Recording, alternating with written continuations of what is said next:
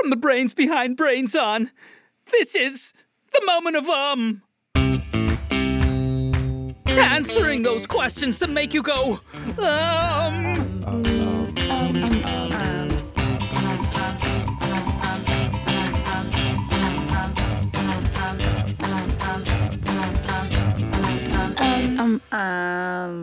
Moment of comes to you from APM Studios.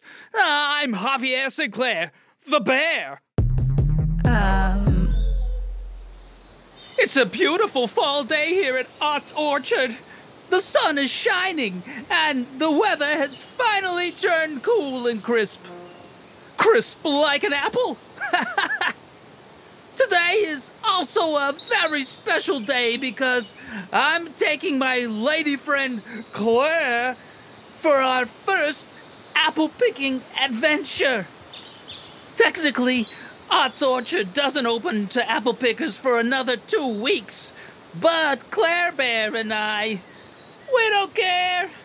We're bears. Oh, look at all these beautiful apples. I can't decide where to start. Look, a pink one, a green one. Oh, and that one's ruby red. You see it there, Claire Bear? On that top branch. I bet that one's tasty. Let me see if I can... almost there. Oh! I got it. So sweet. Worth every ounce of effort. Oh, and this yellow one is sweet too. Gee, if any color of apple can be sweet and delicious, then why do they come in so many colors? My friend Lula wanted to know the same thing. My name's Lula, and I'm from Grand Junction, Colorado. My question is, why are apples different colors? A lot of that is purely genetics. The underlying genetics tell us, or tell the fruit that it's going to be more red, or more green, or more yellow. My name is Lee Kelsitz. I'm an associate professor and endowed chair of environmental tree fruit physiology at Washington State University. When we pollinate an apple, it doesn't pollinate itself. It takes pollen from another apple to pollinate it. And then you get the combination of the genetic traits between the two apple types that combine together, and they create a lot of variability. And even if you combine two red apples and you pollinated and created a seed, it could be a bright red apple, it could be a small apple, a big apple. It could grow and look completely different. And it's because of pigments that develop in the apple peel. We call them anthocyanins that help produce that nice red color in a really red apple. And it's not just genetics, but then there's also an environment or a weather part of that, where to produce really nice red apples with good color, it takes cool nights and warm sunny days and light exposure in the tree. So an apple that is in the deep part of the tree that maybe doesn't get much sunlight, and if the weather's really warm, it won't produce any color at all. But that apple that's on the outer part of the tree that's exposed to full sunlight and goes through a nice cool night will produce a really nice red colored apple.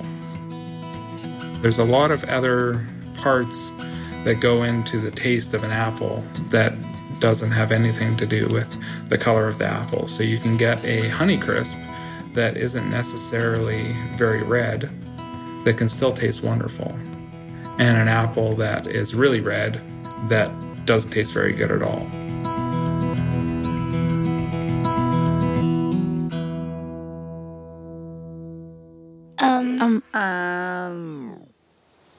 Wow!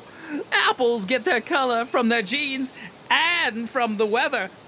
Did you know there are over 7,000 varieties of apples grown worldwide?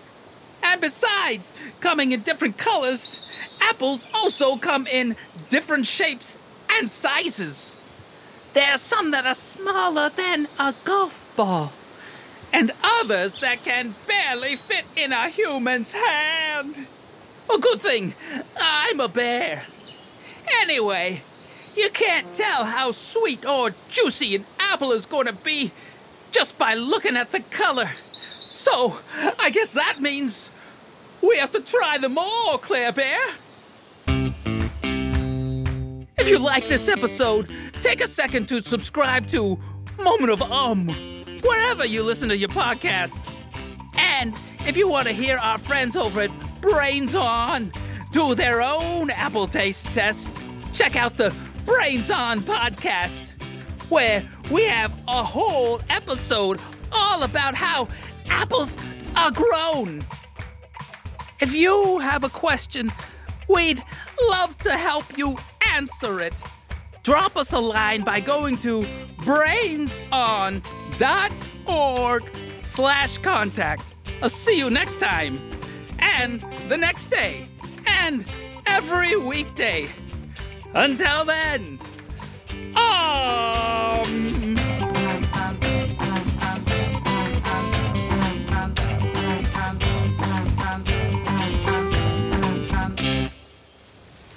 green one for you, yellow for me, pink one for you, red one for me. I love you, Claire Bear.